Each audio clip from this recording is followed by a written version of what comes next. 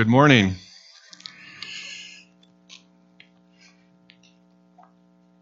I'd like to invite you to open the New Testament, either one that you have already brought with you or one that is in the bench in front of you, to the Gospel of John. We'll be looking at John chapter 3, verses 10 through 21.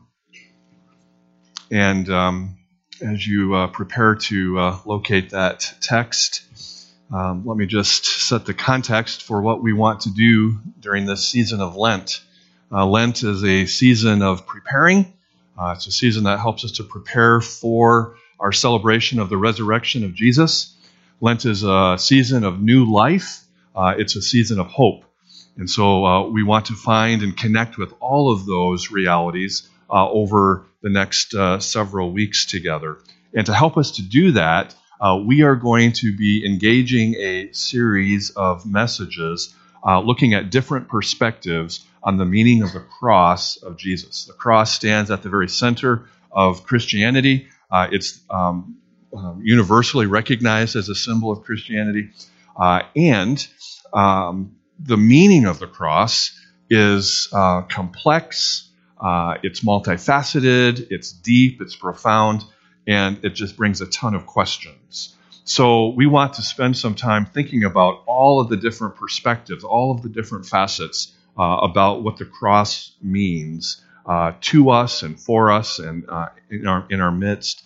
And to help us to do that, as Alyssa has already indicated, we want to say not only are there a lot of perspectives on what the cross means that show up in the pages of Scripture, but if we were to have a conversation with each one of you about what does the cross mean to you, we would find a whole multitude of perspectives here as well. And so what we did is we asked a handful of artists to share their perspective on what the cross means to them. What is the essence of the cross, the symbol of the cross? What does it communicate to you? How does it engage with you? And the artwork that we have displayed in the lobby is the result of that sharing. So engage with that and ponder that, and you can look at who created each of the pieces and have conversations and maybe even share your own perspective on what does the cross mean to you. We hope that you'll engage these conversations deeply, that you'll be talking about it in your Oasis groups, that you'll be living into it, that you'll be thinking hard about what the cross means to you, to us, and to the world. And we want to do that together here during this season of Lent. To help us to begin to set this up, we're going to be looking at John chapter 3. Pray with me a moment as we prepare to read God's Word. So, Lord God, we do thank you for this time together. Thank you that you have allowed us to meet, to gather, to connect not only with each other, to see friends and family, but to connect with you. And so, Lord, in this time, in this holy space and on this holy ground, be present and be with us and speak to us through your word. Let it come alive in us. In Jesus' name, amen. So John chapter 3. Jesus replied, "You are a respected Jewish teacher, and yet you don't understand these things. I assure you, I am telling you what we know and have seen, and you won't believe us.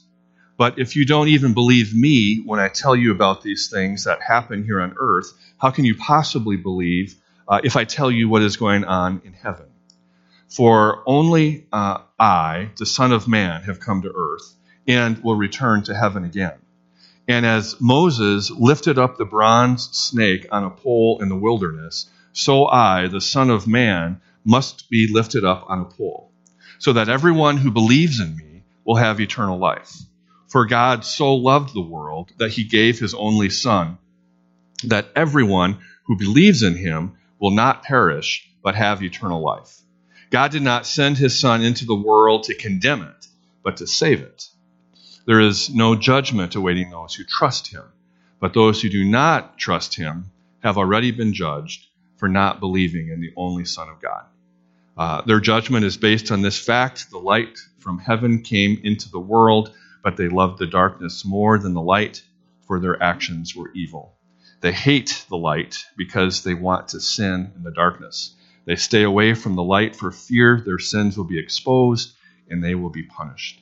But those who do what is right come to the light gladly, so everyone can see that they are doing what God wants. And we'll ask God to bless this reading, his holy and inspired word. Amen. So Jesus is delivering these words to a Jewish leader. John identifies a Pharisee, a Jewish leader who is named Nicodemus. And Nicodemus and Jesus come together, and they are just sort of doing theology together. And Nicodemus comes in the opening verses of this chapter, and basically he says to Jesus, look, I see the things that you've been doing, and it's clear to me that you're close to God, that somehow you have a connection to God, you have a relationship to God. I want that. How do I get it? They're doing theology. And whenever you are talking about the biggest questions of life, whenever you start wondering about, is there a God? And if you have brought that question with you here today, I'm thankful for that. Thank you for the courage to ask a good, hard question and to bring it to a place like this. If you're wondering, is there a God? If you are wondering, what is this God like? What is God like? What does God want from me? How do I relate to this God? If you're wondering any of those big questions, if you're asking and engaging in those big questions, you are doing theology. And a big part of our focus on this series on the cross is going to be learning how to do theology together. Theology just simply means thinking about God. And so, listen, even if you say to yourself, I don't even think that God exists, you're still doing theology. You're still drawing a conclusion about God. I don't believe God exists. I don't believe God is anything like the God that we find in the Scriptures. I don't believe any of that stuff. I don't believe in God. You're doing theology because you're drawing conclusions about God. You see that, right? If you have drawn a conclusion about God, if you have made up your mind about some facet of God, and you're living that out, you have done theology. You're expressing what you ultimately believe about God. Now, to say that we all do theology isn't to say that we all do good theology, right? We don't all do good theology. So, for example, you might say to yourself, well, all of that God stuff, right? God is just the product of primitive tribal people trying to account for phenomena in the world that they couldn't understand. And so they created this concept of God, right? If these primitive tribal people couldn't understand something that they were observing, they just ascribed it to God, and we've just never gotten rid of that idea, right? Belief in God is just a cultural process. And we want to say there certainly are cultural aspects to all belief in God. It's not possible to believe something about God that doesn't come through at least the language of our culture, if not the images and the metaphors and the stories and the assumptions and the goals. It's impossible to completely separate one's understanding or discussion about God from what the culture is around you.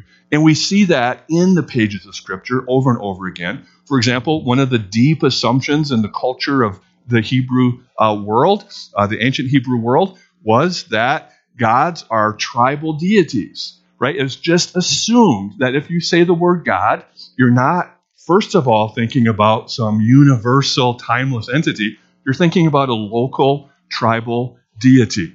That's the cultural assumption. And that even sneaks its way into the Hebrew way of thinking about God. There are cultural aspects to belief about God.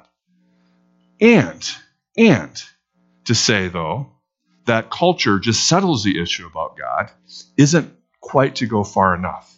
right? It doesn't go quite far enough because if you look at the pages of Scripture, not only do you see evidence of ways that culture has informed people's belief about God, but you also find people in the pages of Scripture who don't believe in God at all. It isn't the case that ancient primitive culture has produced a universal belief in God. The culture didn't universally produce people who were superstitious or had belief in God or used the God theory to explain things that they couldn't see. There were secular people in the ancient world as well.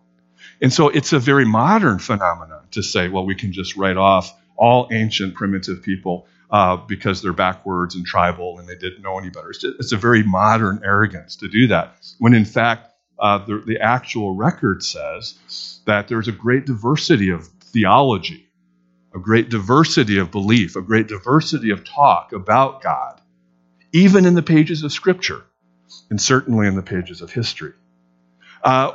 Or go further and say, if I assume that belief in God is just simply somebody's cultural expression showing itself, then if that's true, if that's the case, if that's what you believe, then isn't it also possible that your disbelief is just simply a matter of your cultural expression showing itself? Shouldn't that possibility be equally explored? So all of that is to say that asking questions about the existence of God is itself a way that we do theology. But doing theology moves beyond just asking the question, does God exist? Is there a God? And it begins to ask questions about what is God like? Who is this God? What is this God? What is the nature of this God? And once again, we want to say really clearly that not all theology, not all talk about what God is like is good theology. And by good, I don't just simply mean it's accurate or it's clear, and I don't even just necessarily mean that it's true. But when I say not all theology is good, what I mean to say is that bad theology leads to bad things happening. Bad theology leads to things happening that almost everybody would agree are bad things. So, for example, we would recognize that something like violence or terrorism, which are often in our world the product of theology, right? That violence and terrorism are bad things. And even if you were to say, well, my theology says that they're good things, they may be good things so long as it's your theology and you're not the one experiencing the receiving end of that. Then it becomes bad theology really quickly. So violence and terrorism might be extreme examples of that, but things like division or oppression are almost universal expressions of bad theology. If your theology leads you to oppress somebody, I want to suggest that it's not good theology. If you use theology as a tactic for oppression, even if you say, I really believe that this is what my theology leads me to do, and it's therefore good and necessary and required, even if you believe that, you know that it's not good theology the minute somebody else's theology leads them to oppress you. If their theology excludes you, oppresses you, divides you, does violence against you, you know that isn't good theology. Bad theology not only shows up in our culture, but bad theology also has a negative impact on who we are. So one little example of that, Dr. Andrew Newberg. Dr. Newberg is a eminent neuroscientist who has a lab at the University of Pennsylvania. And what Dr. Newberg and his lab have done is to study the brains of people who worship and who meditate. Right? And what they have demonstrated is that universally, if you are a person who worships and if you meditate, if you pray, if you do those things, that your brain changes.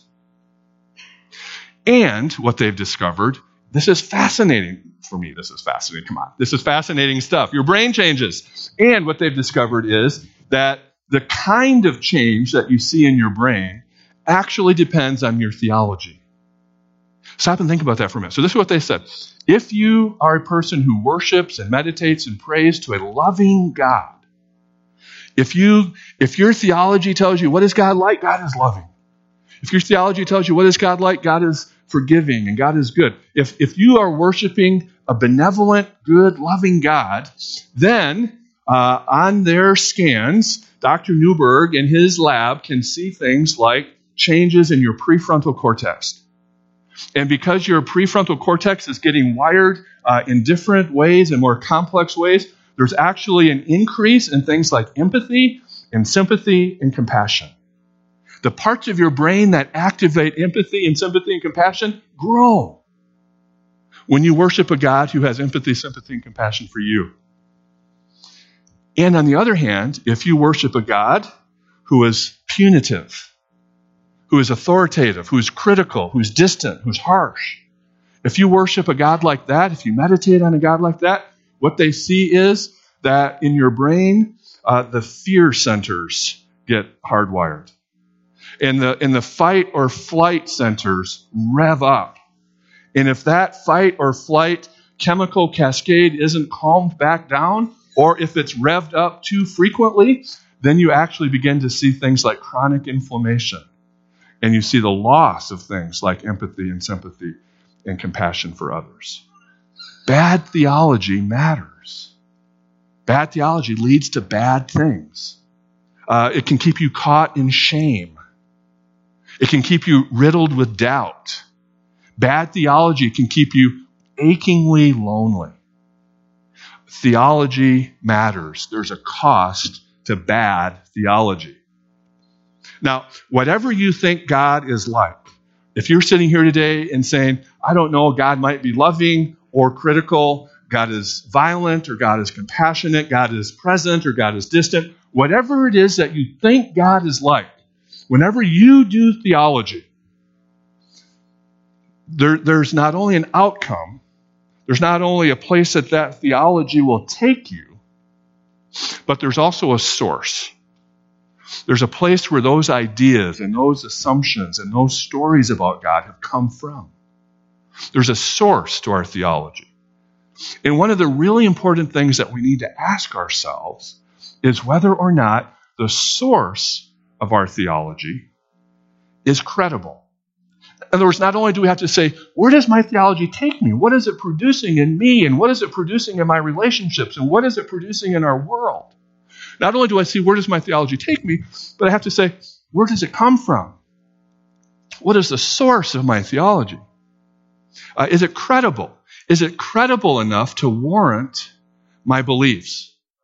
Now, one of the central claims of Christianity, one of the central claims of the New Testament is that Jesus is a credible source for theology. Jesus is a credible source for talking about what God is like, God's existence, how I relate to God. Jesus is a credible source. In fact, not only is Jesus a credible source, but in Christianity, we would say that Jesus is the authoritative source. Jesus is the definitive source for information, for understanding. Jesus is the fountainhead for all of our theology. All of our thinking about God is found in Jesus. And throughout this series, we're going to do two things. First of all, we're going to sort of just assume that that's the case. We're going to assume that Jesus is the authoritative source of our thinking about God or understanding about God. And we're also, I hope, going to show a little bit about the source of that belief and where does that belief take us? What does that do? We're going to do both of those things. And when we think about Jesus, though, as the credible source of our theology, when we say to Jesus, does God exist? What is God like? How do I relate to God? When we go to Jesus, we aren't just thinking about his teachings. Jesus is really, really clear about that. In this text, it talks about in the previous verses that Jesus has been performing signs and wonders. the miracles of Jesus, the life of Jesus, the relationships of Jesus, the wonders of Jesus, the teachings of Jesus. Everything that Jesus says and does is an expression of what God is like. If you want to do theology, you want to ask, what is God like? Ask the big questions. Jesus says, look at me. Look at the sum total of my life. And you'll begin to understand what God is like. And what we're saying is that when you think about the life of Jesus, which is itself an expression of what God is like, the life of Jesus is distilled down. It's intensified in its most distilled, intensive way, and it's expressed in the reality of the cross. The cross is the culmination of the life and the teachings of Jesus. The cross, therefore, is this dense, compressed, distilled essence where we go to find out what God is like. So let me just review. This is where we've been. I understand there's a lot going on here, right? So here's the map, right? We all do theology. Everybody's doing theology. We're all making up our minds about God. We're all asking big questions about God and answering them somehow.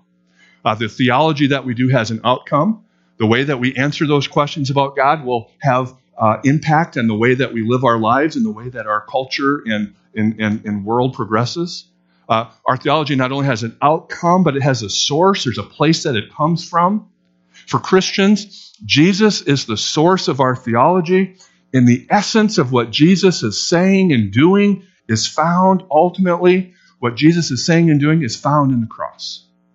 So that's where we've been. Now let me show you how Jesus does that with Nicodemus. Remember I said Jesus and Nicodemus are doing theology? They're asking the big questions. They're thinking about the outcomes that Nicodemus' theology has produced and the outcomes that Jesus' theology has produced. They're looking at the source of that theology. And look at what Jesus does. What does he say? He's saying, I'm going to put the cross right at the center. This is what he does. Listen to what he says. So Nicodemus comes and he says, Jesus, it's nighttime, right? So it's nighttime. And Nick says, you've got something. You've got something. I see it. It's undeniable. I'm a Pharisee. And so that means by my nature, I'm skeptical. I'm highly skeptical. Some of us here today are skeptical. We ask questions. We doubt. We interrogate. We wonder. We don't want to just simply take anything at face value. We're skeptics. And Nicodemus is a skeptic. And Nicodemus comes and he says, listen, there's something that you have. There's something that you are doing. There's something in your life that I want. You seem to be close to God. And as a Pharisee, I have had some assumptions and traditions and stories and expectations about how I get close to God. I've been told all of my life how to be close to God. And it has to do with structures and rules and behaviors. It has to do with a superior moral life. There are all sorts of things that tell me this is how to become close to God. And he says, but I've not seen that produce in my life anything like what I see in your life, Jesus. I don't see anything like what I see in you. I don't see anybody as close to God as you. And even though he can't quite connect his traditions and his assumptions and his culture with what he's seeing in Jesus, because Jesus doesn't fit any of those expectations, he knows that there's something here that doesn't compute. And so he has the integrity to come and ask Jesus himself. He says, tell me about this deal where you're so close to God. And Jesus knows that that's what he's asking. Because Jesus says, look, if you want to see the kingdom of God, right, and in the scripture, the kingdom of God is shorthand. And the kingdom of God means if you are in the kingdom of God, you've been put right with God. You are at one with God. You are in relationship with God. You are in the presence of God. You're walking in the power of God's Spirit. All of those things happen when you're living in the kingdom. If you want to get into the kingdom, he says, Jesus says, you have to be born again. And Nick, the lawyer, says, so I was confused before, but now I'm really confused because I don't think that's possible. How is it possible? How can I be possibly born again? And Jesus is going to say, listen, if you want to hear what I'm going to say about this, you have to be willing to set aside your cherished traditions and your assumptions. You've got to be willing to set those aside. And you have to be willing to question your skepticism. So let me just invite you to do the same thing. If you want to hear Jesus answer, how do I become close to God? How do I have the life that I see Jesus living? How do I walk in God's kingdom? How do I live fully alive? If we're going to hear Jesus answer, we have to be willing to set aside our cherished traditions, our assumptions, our stories. We have to be willing to set that aside for a moment. If you decide to take it back, you can grab it again. Set it aside. And we have to be willing to question our skepticism. We have to be willing to question our skepticism about Jesus, question our skepticism about God, question our skepticism about what's possible. We have to be willing to do both of those things. And when we set that tradition aside and we set aside our skepticism, fundamentally Jesus says, listen, you're going to be born again. You're going to have a new life. You're going to be born into a new kind of living. And if you don't understand all the details, and there are lots of details here, details that over the course of our study together, hopefully will come into some focus for you. The presence of the Spirit, the presence of water and baptism and blood and all of these features, all of it is in here. It's very dense. It's very confusing. It's very mysterious. And if you scratch your head, you're not alone. Nicodemus is a really smart guy, and he doesn't get it either. And he has Jesus explaining it to him, not me. And Jesus and Nicodemus said, I don't understand. Tell me. And Jesus says, basically, this is what you need to do. And then he says this. He says, look, just like Moses lifted up a snake on a pole, so I have to be lifted up on a pole.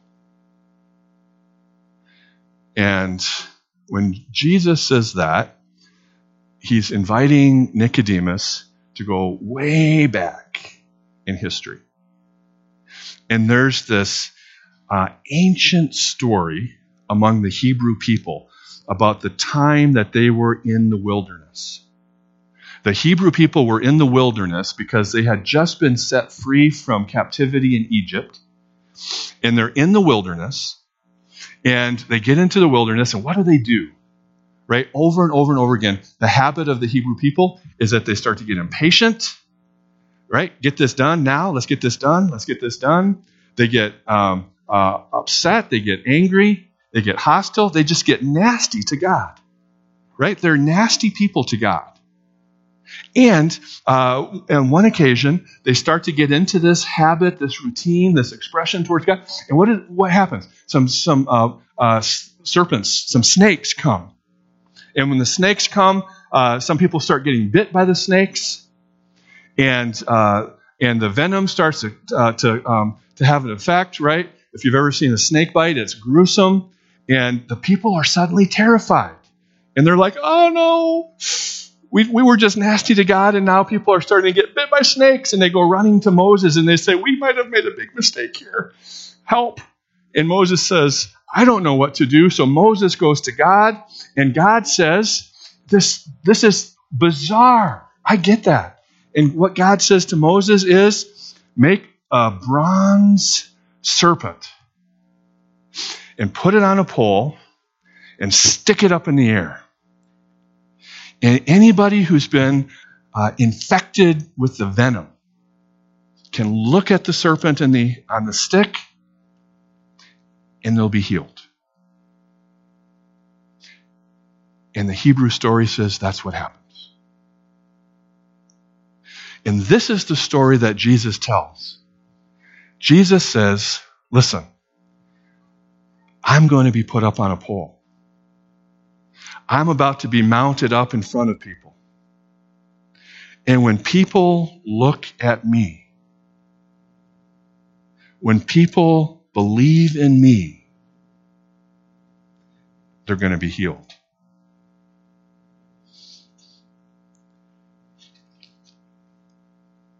Why is that possible? Why is that possible? Why would Jesus be put up on a pole? Why would Jesus come in the first place? What is Jesus' understanding? And so he goes one more step. And he says the reason that God has sent Jesus to be lifted up on a pole, the reason that you can look at him and be healed, the reason that you can have new life, the reason that you can come into the kingdom, the reason that all of this happens, the reason for all of this is that God loves. God loves the world. God loves the cosmos. The reason for all of it is that God loves. Maybe it's the most famous verse in the Bible. And it may equally be the most misunderstood verse in the Bible. Most people don't think about God loving the world, and they think about the story of Moses and the snake in the wilderness. But that's the context. That's the connection. Jesus says, the reason I'm lifted up, the reason that I'm put on display is an expression of God's love. So you say, I want to do some theology. I want to ask the big questions. I want to know, what is God like? I want to know what God is like. I know what my traditions have said. I know how I was brought up. I know how my parents taught me. I know what my grandparents did. I know all of that. I know what my denomination has done. I know all of those things. But I want to know, what is God like? I want to go to the authoritative, definitive source. And you have that source online with you right now. And Jesus says, here's what God is like. God loves you. God is a burning, unending, unquenchable, constantly and eternally giving love. So let me say that really clearly. Whatever else we want to say about the cross, and there's a lot to say. Whatever else we want to say about the cross, Jesus lifted up on the pole, happens because God is loving you. The cross is a demonstration, then, of love. Some of us have a tradition that says the cross is a demonstration of God being angry, or that God is doing punishment, or that God is evening the scales of justice. Jesus doesn't say any of that. Remember, we're letting Jesus be the source. We're letting Jesus be the authority for our theology. If we're going to hear what Jesus is saying, we have to be willing to set aside our cherished traditions for just a moment and let that in. What Jesus says is that the cross is not an expression of God's anger or God doing punishment or God trying to right the scales of justice. Jesus says that the cross, Jesus lifted up on a pole for your healing. Jesus says that this is the quintessential expression of God loving you and God loving the cosmos. In other words, Jesus doesn't hang on the cross to convince God to love you. Jesus doesn't hang on the cross in order to placate God's anger so that God can love you. Jesus doesn't hang on the cross because God wanted to love you. God really wanted to love you. But there was this greater authority that says the scales of justice have to be met first. Justice has to be done. I really want to love you, but until somebody is punished, I just can't. What Jesus says is God already loved you. God is already loving you. God is already being gracious to you. God is already pouring himself out to you. God never stopped loving you. The healing that needs to happen on the cross is not a healing in God's heart. There's nothing wrong with God's love. There's nothing wrong with God's heart. God doesn't need to be healed. God doesn't need to be changed. Nothing needs to be removed from God in order for God to love you. The cross isn't about changing God. The venom is in us. The problem is in us. Jesus says, look at the cross and be healed. Would you pray with me, please?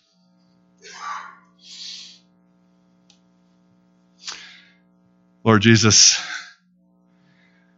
thank you for doing good theology with Nicodemus. Thank you that all good theology leads us back to you, and that you lead us to the cross, and that the cross brings us to a loving God, and a loving God heals us.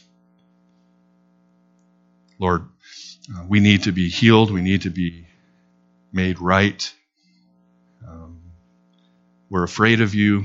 We love darkness. We resist you.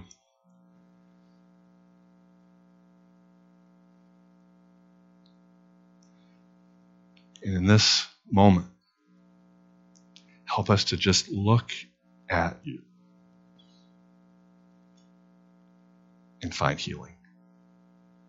In Jesus' name we pray. Amen.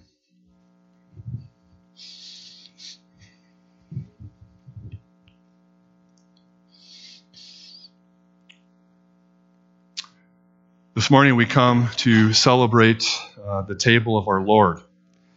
The table reminds us of Jesus who was crucified, broken, placed on display for us to see. The table invites us to come and to have communion with this same God.